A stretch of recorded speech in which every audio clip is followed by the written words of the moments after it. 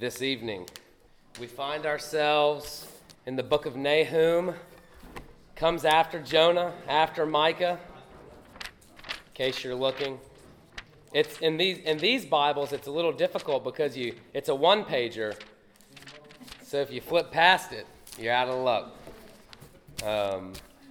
Before we begin, I was notified that Rex had sent a text message asking for some prayer. He is at the doctor's office right now, potentially with bronchitis.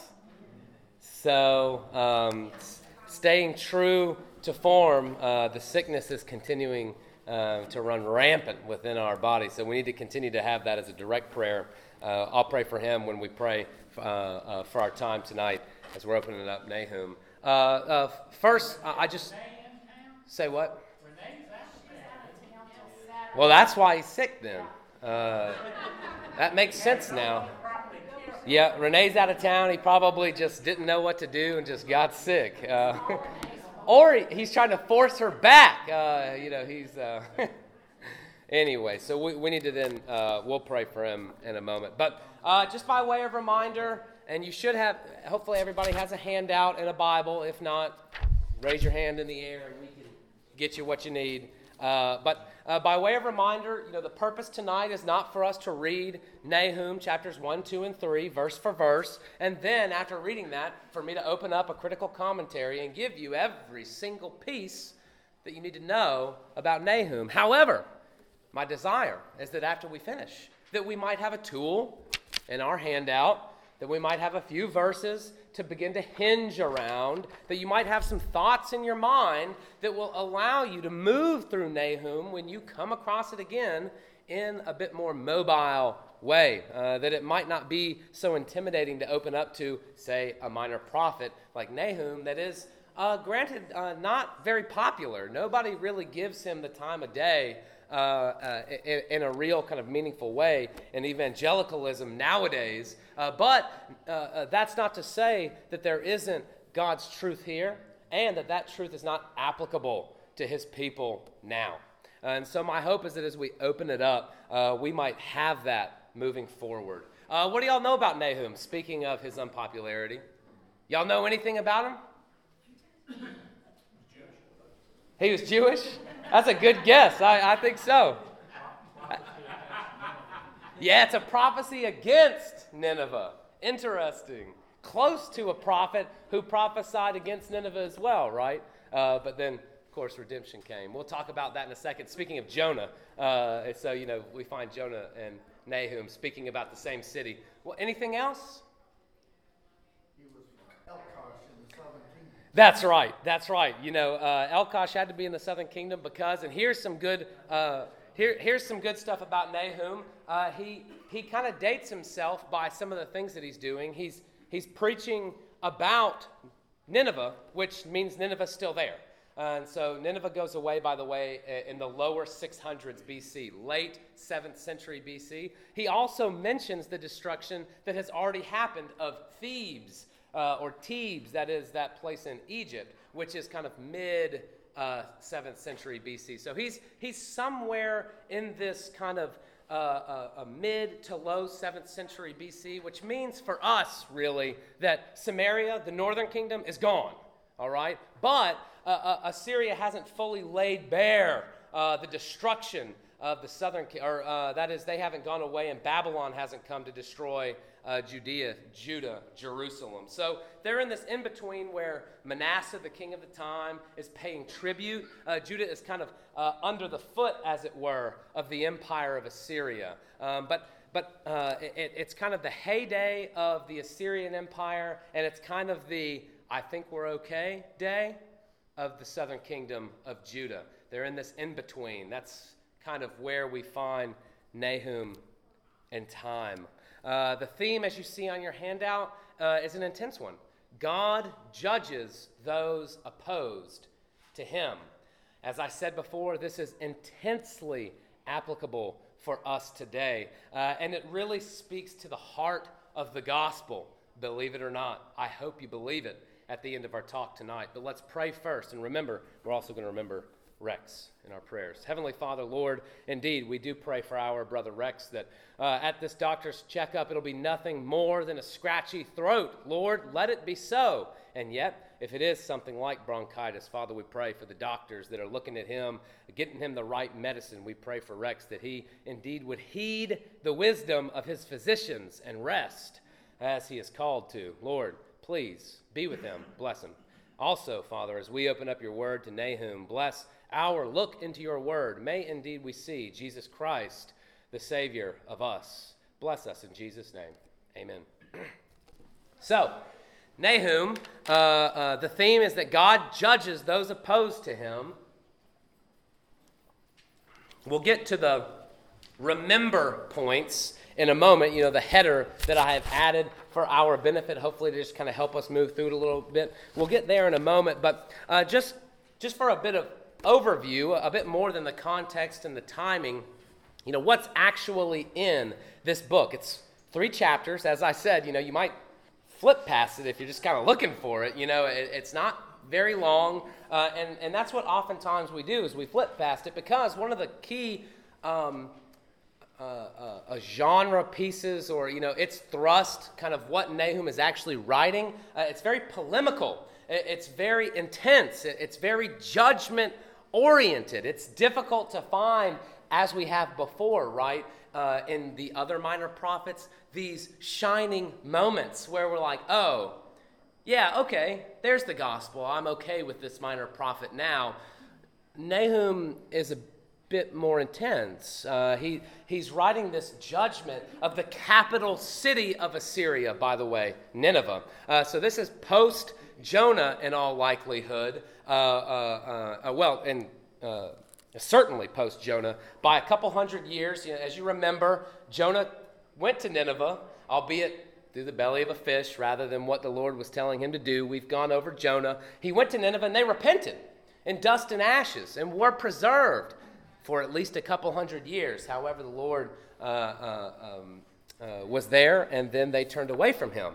And it's very obvious, because now we have an oracle concerning Nineveh, the book of the vision of Nahum of Elkosh. And what we see here is the intense and heinous sin that was happening, in all likelihood because of their direct association with the empire of Assyria, known likewise for their intense and heinous blasphemous sin, not only against the Lord, but against all the earth. They were earth scorchers. That's what the empire of Assyria was known for, killing everyone, burning everything, taking over everything, and leaving nothing in their path. Very intense. And so now we see Nineveh, the capital city, being kind of finger pointed at by God. And he's saying, yeah, I'm about to destroy you for what you have done. It's like a taunt. It's like the Lord is a warrior. It would be like a warrior standing, kind of like Goliath did, if you recall David and Goliath. It's like the Lord stepping out onto the battlefield, standing there and saying, come on, let's see if you can take me on for real. You've been killing all these minor countries. Come at me and see what happens. I am against you is something that we see mentioned a couple times in these 3 chapters. I am against you. Nineveh, Assyria. Let's talk about the structure a little bit, and then we'll talk about our 2 points. It's going to be very quick. It's nice because, in these smaller ones, we can walk through it quickly and then maybe have some time for discussion. So here's the structure. In the first chapter, we get a psalm. Very nice.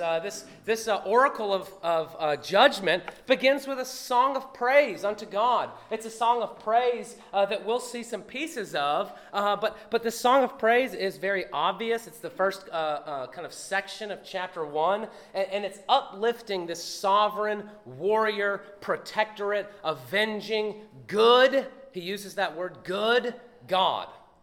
Nahum is beginning uplifting his God, this sovereign who is going to not only protect his people, but judge those who are opposing him. Remember, that's the theme that we see in Nahum. From this chapter 1, from this kind of beginning placement of God on the battlefield, if we wanted to keep that motif, we see chapters 2 and 3, where the real indictments come.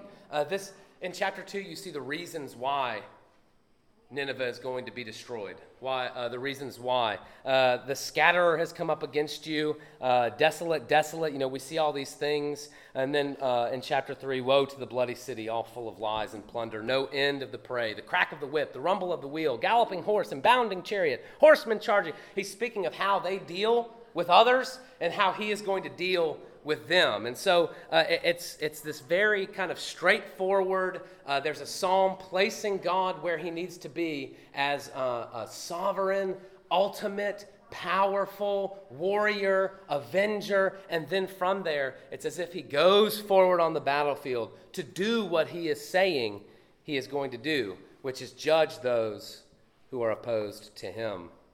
We'll see a bit more of this. Chapter 3 has something unique that happens. It's a slow descent into judgment in a way. There are shining lights every moment and again in chapters 1 and 2. And then chapter 3, those lights are cut off, just as Nineveh is cut off ultimately and will be destroyed. And we'll see that as we look at our points. So you look at the headers. Remember, humanity is currently opposed to God, and God delivers his people. The first one, humanity is currently opposed to God. We're talking about the Assyrian Empire here, right? What hath the Assyrian Empire to do with Centennial ARP? We're looking at this, and what we should do, and rightly so, is place ourselves within the context of the Judeans. Okay? We're sitting here receiving God's word, and we're looking at a world around us that, unlike Assyria, is not kind of slaughtering wholesale, but is absolutely against the true proclamation of the gospel. The world and the church can sometimes almost accidentally partner with one another, but it always breaks and slams open, and the chasm reveals itself as soon as we begin to proclaim the gospel constantly and over. There's a very obvious divide about what it is we're seeking to do and what it is the world is seeking to do. And so in one sense, when we look at the book of Nahum, we think, yes, Lord, you are coming.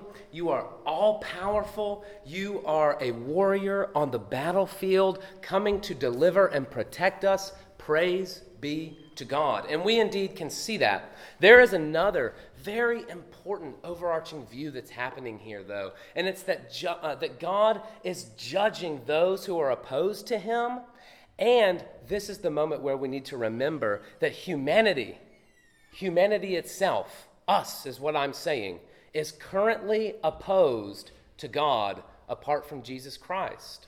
This is the first part of the gospel. Some ministers like to call it the bad news that, brings on the good news or something like that. I don't do well saying it, but maybe y'all have heard that before. This is that first part, right? Why did Jesus have to come anyway is sometimes a question that you ask. It's because of this. It's because, and if you wanted to go all the way back to our Genesis study, remember Adam and Eve, they fell, right? They sinned against God. All their progeny since then have been fundamentally corrupted and opposed to God and his will. It's the reality that we live in. It's the reality that we confess when we place ourselves at the feet of our Lord and in need of Jesus Christ. Because that's why we need Jesus. We were fundamentally opposed and we couldn't get back right.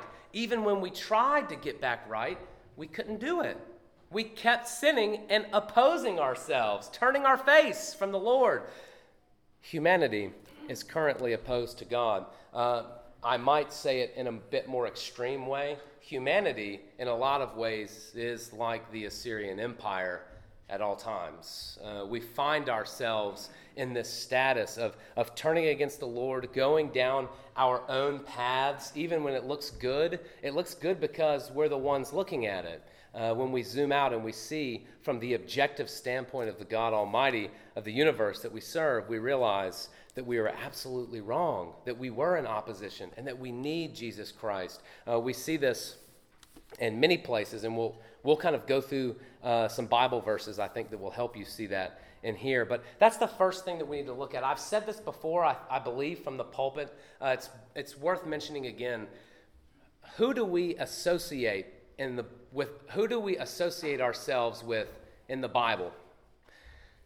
We always want to be the good guys. Always.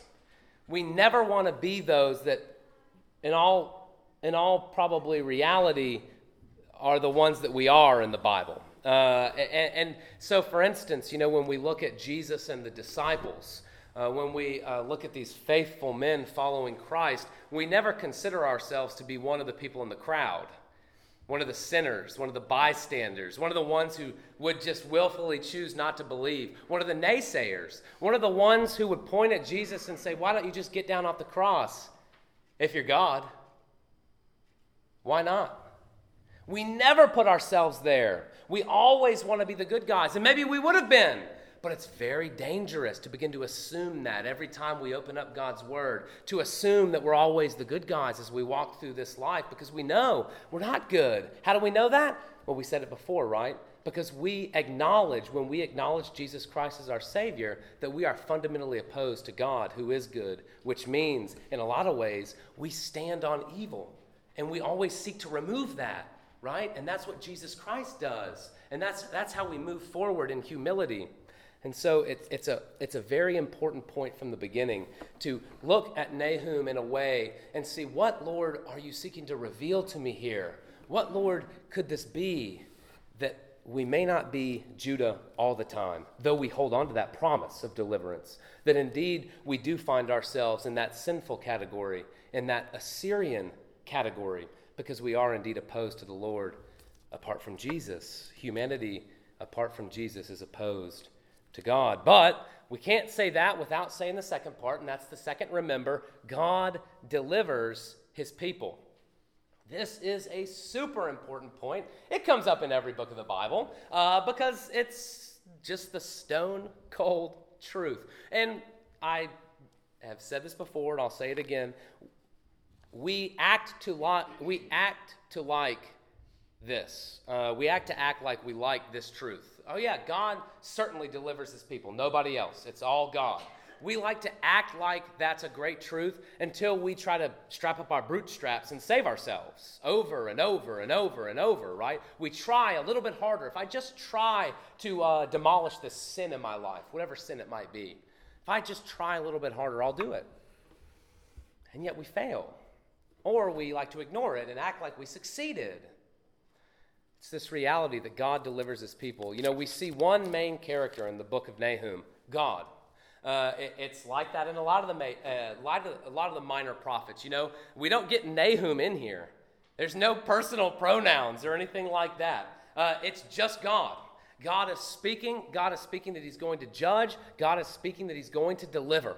It's God. It's all God. It's always been God, and we can rest our laurels on that, not on ourselves. It's a very important point, not only of Nahum, but of many of the other prophets, particularly in this era. But we look to that and we hold fast to that. And if we remember that, it can be very helpful as we're reading the book of Nahum, maybe through some of that very intense judgment prophecy, as we begin to see what's happening, as we remember that none are righteous, no, not one, that humanity is opposed to God. If we remember that God is delivering his people, that gives us a context to work through some of these very intense kind of oracles. And that's it for Nahum, right? Intensity, intensity, intensity, judgment, judgment, judgment, the end.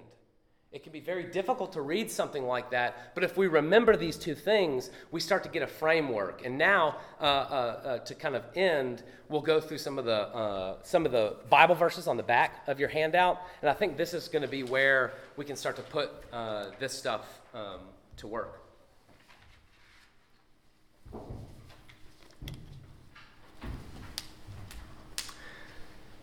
So on the back of your handout, I've kind of changed it up for our solid rock verses. Sometimes it'll just be straight up. There are just some very obvious ones, like some Christmas time prophecies, some crucifixion prophecies, things like that just need to be laid out. In the book of Nahum, what we see are these couplet-based truths, this and that, kind of reality that we begin to see. And it plays itself out in more ways than just this that I have listed. But these are some very, very good examples, the cream of the crop, as it were. And as we walk through this, we'll begin to see those two remembers that I was asking of y'all. Remember that humanity is opposed to God. Remember that God delivers his people. The first is Nahum chapter 1, verse 3.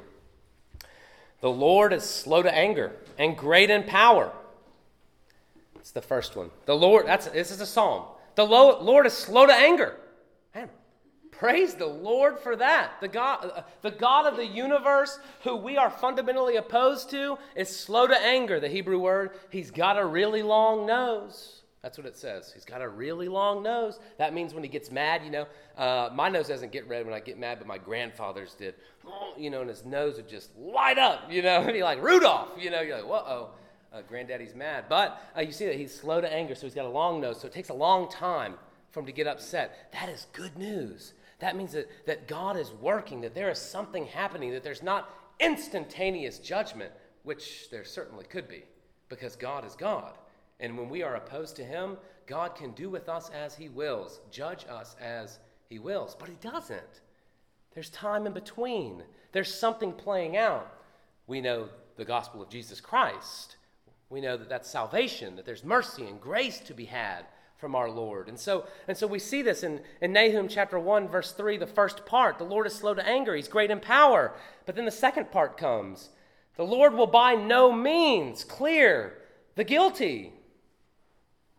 He will by no means clear the guilty. This is not the first time this has appeared in Scripture. It happens in Exodus. Moses, show me your face, Lord. Show me your face. He said, you need to hide. Don't want to destroy you, but you can hide. I'll let you see my tail end. And what does he say? Yahweh, Yahweh, a Lord faithful, merciful, steadfast love, who will by no means clear the guilty. How does this work?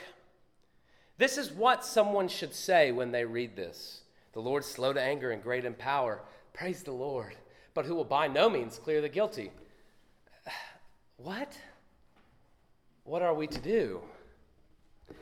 That question comes up often. Do y'all remember in the book of Numbers, Aaron had the staff, and the staff budded, right? The almond blossoms budded, and he was chosen to be in the presence of the Lord. Everyone loves it. It's such a beautiful picture if you recall the story, but something happened right after that. A dialogue between some of the elders, and they said, woe are we, woe are we. What then shall we do if we can't come into the presence of the Lord?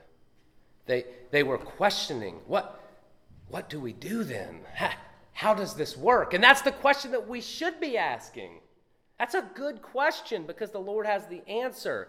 It's beginning to mesh these two truths together, that the Lord, he judges those that are opposed to him, that humanity is now currently opposed to him, but there is deliverance to be had. This is how the gospel begins to play out, and we're seeing it here in Nahum. Let's continue on. Nahum chapter 1, verse 7.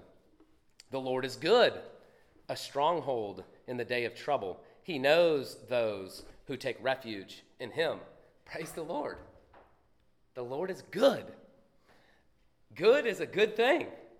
The Lord's not some old man in the sky just kind of doing with us as chess pieces on the board. That's not what good entails. The Lord is not vindictive. I did this to so-and-so, and, well, this happened to me because of that, this kind of karma-oriented. Yes, there are consequences for our sin, but there is not this kind of vindictive nature, this childish kind of revenge nature that we see. No, this God, he is good, a stronghold in the day of trouble. But when we see Nahum chapter 1, verse 8, but with an overwhelming flood, he will make a complete end of the adversaries and will pursue his enemies into darkness. There it is again. Nahum chapter 1, verse 12, the first part.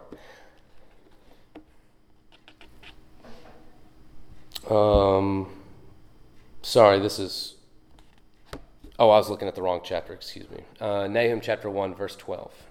Thus says the Lord, though they are at full strength and many, they will be cut down and pass away. They is the empire of Assyria. Though they are at full strength, this is the implication. He's talking about Nineveh. Nineveh is the capital city of Assyria. Though they are at full strength, what is God going to do? He's going to cut them down, and they are going to pass away. We see this. Yes, Lord, come, deliver us. The second part. Though I have afflicted you, I will afflict you no more. Yes, Lord. Praise God. In this first chapter, we're beginning to see this juxtaposition of God's people and of the people who are opposing God. We see what God is going to do as he's judging in righteousness and power and strength, and he's delivering in righteousness and power and strength. Because though I have afflicted you, that second part of verse 12, that's talking about Judah. He's addressing his people, and the only people that are left now is Judah. They're all gone. Israel has been wiped off. There's only a clan left. The Benjamites have combined a little bit with Judah. Though I have afflicted you, I will afflict you no more. Yes, Lord. There's judgment and there's deliverance. Let's keep going. Nahum chapter 1, verse 15, the first part. Behold, upon the mountains the feet of him who brings good news, who publishes peace. Y'all know where that comes. Paul quotes that, Romans chapter 10. He's really quoting Isaiah, but we find it here as well. This reality that God is working and that people can talk about it and that others can come into it. Behold, what a good thing. What a beautiful messenger. Behold, upon the mountains, the feet of him who brings good news, who publishes peace. And then we see the second part, though. Keep your feast, O Judah, fulfill your vows. Here comes the judgment.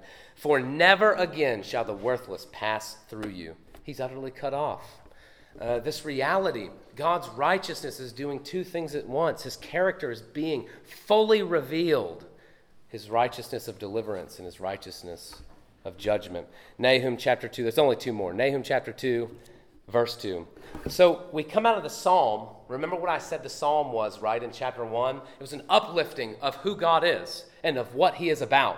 Well, then we hit the ground running in battle, in judgment, as it were, in chapter 2 and chapter 3. And so what happens is a fast forward, a speed up. Whereas we had these couplets that were either in the same verse or were right next to one another, now we get these couplets that are sandwiching the chapters, and they are utter judgment upon Nineveh.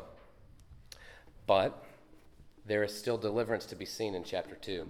Nahum chapter 2, verse 2.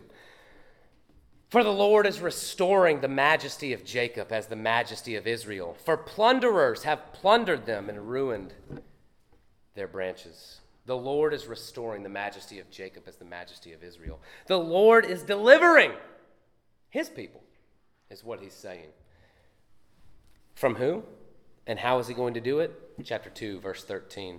Behold, I am against you.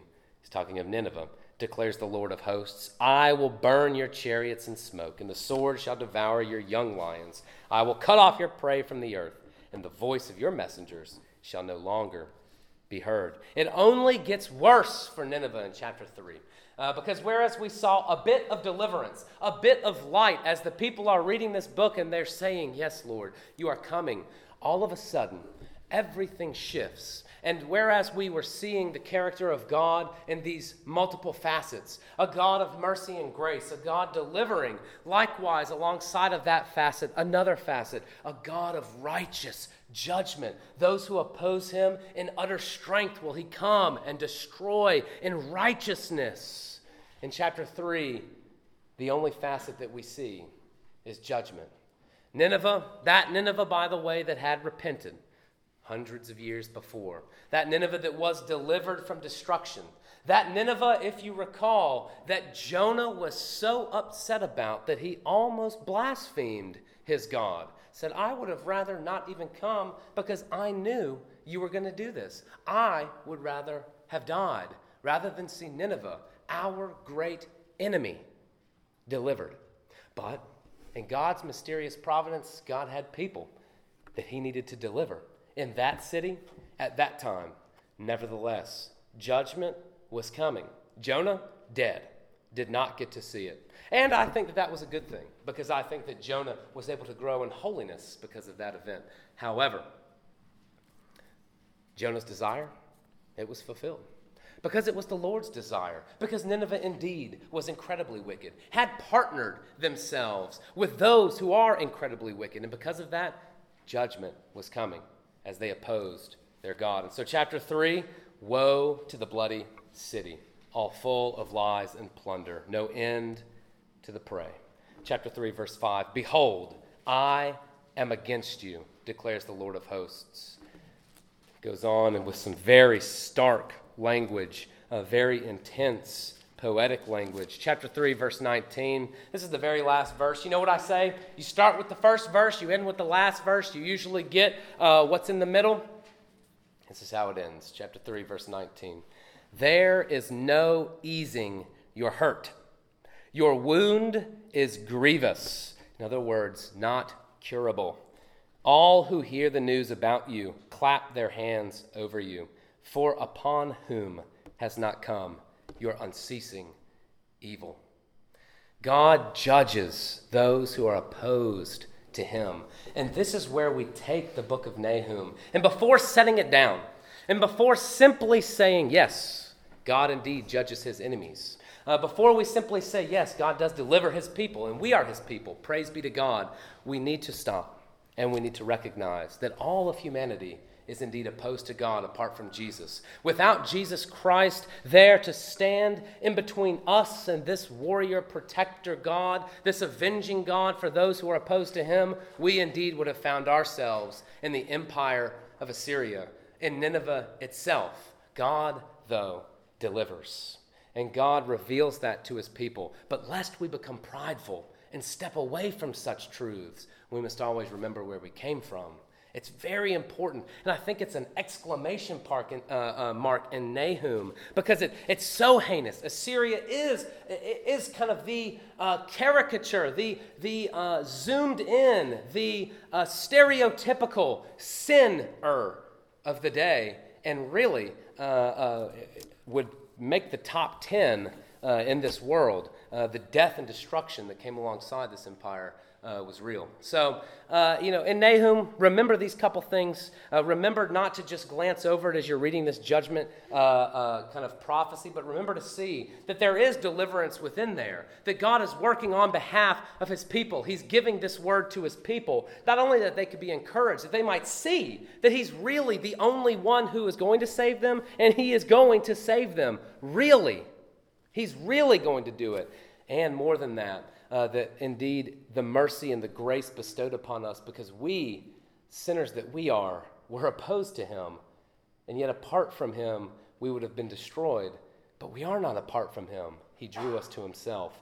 You even can begin to see that and grasp onto that, even in this little book, even in this little minor prophet, even in this one that we neglect because, it's just judgment stuff. That's not going to work in our culture. No, there's much more there. There is a God who is working for his people, and there is also a very righteous God, one who will judge those who are opposed to him. Questions? I have a question. Hit me. What nation beat Assyria? Babylon. So Assyria, a massive war machine, they began to decline. Babylon was on the rise. They came, swept through everything, and then, of course, continued their conquest on down, crushing, absolutely razing Judah on the way. Yeah. Any other questions? Thoughts? It's an intense little book, but there really is much to be mined there. I hope that this is a help and a tool if you ever come across it again. You know, it's tough because in a yearly reading plan, you read it in one sitting and it's gone. You might even move on to the next book or something like that. And that's one of the deficiencies, I think, of our yearly reading plans is because, whoa, what was Nahum there for? Why is it here now? There's something to be said to stop and to ponder. I hope that this little handout will help you in this talk. It is scary. We're just saying, Gina, each other, but it's scary. That's right. I tell people a couple things. Dr. Thomas and Dr. Ferguson are known for saying, kind of riffing off of Romans, if you've never considered sinning because you are saved, you haven't fully recognized the grace of God. But should you sin that grace may abound? By no means. That's kind of when they're riffing off of that Romans passage. I always say something a little differently, but it kind of has that same flair, that same feel. If you've never considered that God is the God of the universe, and that apart from Jesus Christ, if we stepped into his presence, we would be literally obliterated, atom for atom, and gone out of existence forever, you haven't quite recognized who God is. And if and that's the moment when you see Jesus as a babe, when you see Jesus going to the cross, and what does he say? I could call a legion of angels and wipe everyone out and be justified and go up to my Father in heaven right now. But he didn't. When you begin to see these in that light and you recognize this is the God of the universe, the one that not even Moses could look at but had to stay behind the cleft of the rock unless he too was obliterated because of God's holiness. Wow, that's God. And he saves us. Incredible. It's wonderful. That's the gospel. There's more. There's always more. Whew. Larry? Take comfort, like in verse 3 of the first chapter, where it talks about that God is slow to anger. That's right. So many times in the Old Testament, he will couple that. It will say that God is slow to anger, but abundant in loving kindness and compassion. That's right. Loving kindness and truth. That's right. And it just, the earliest I found it was in Exodus. Mm-hmm. It may be it may be Yep. Yeah, that's right. But it's also in the Psalms, like Psalm. Oh yeah, David especially. It would flow off of his pen quite a bit. This reality. It's so basic to us, but we can sometimes. By no means clearly guilty. We cannot forget that part of it. I mean, it says all that about his gracious. That's right. But that part of the sentence is still there. It's that moment that as believers, we have the answer to what seems like an unanswerable question. How can he be abundant in steadfast love and that chesed, mercy, and at the same time, by no means clear the guilty? It doesn't make sense unless we look at Jesus in the middle. People always talk about, the love that the Lord, forgave us. And that, it's just so beautiful, and it is, but there's an intensity to it as well, because the Lord doesn't clear the guilty. There had to be payment. There had to be blood. There was a reality that if there was no sacrifice on the cross, if blood was not shed, there was no salvation. And so, there's an intensity who God is truly 100%. Count it as capital T truth alongside of the abundant mercy. He will not clear the guilty. Yeah, that's the work of Jesus. That's the gospel of Jesus Christ, is that he bore the guilt. He actually sustained damage on our behalf. Yeah. Much worse than Nineveh, by the way. God's judgment upon Nineveh, God's judgment upon Christ. This is peas and carrots compared to what Jesus Christ would have taken on the cross for the sins of his people. Okay, let's pray. Heavenly Father, Lord, thank you for this time. Thank you for the book of Nahum. Lord, thank you that you raise up prophets of old to proclaim not only judgment, oh, Father, but deliverance. Lord, thank you that we can call you Father. Thank you that you have revealed Jesus Christ, your Son. May we be followers of Jesus Christ in our daily walks. May we be encouraged by your word. Indeed, may we be encouraged by Nahum. Humble us by Nahum. Empower us by Nahum. Lord, we pray in Jesus' name. Amen.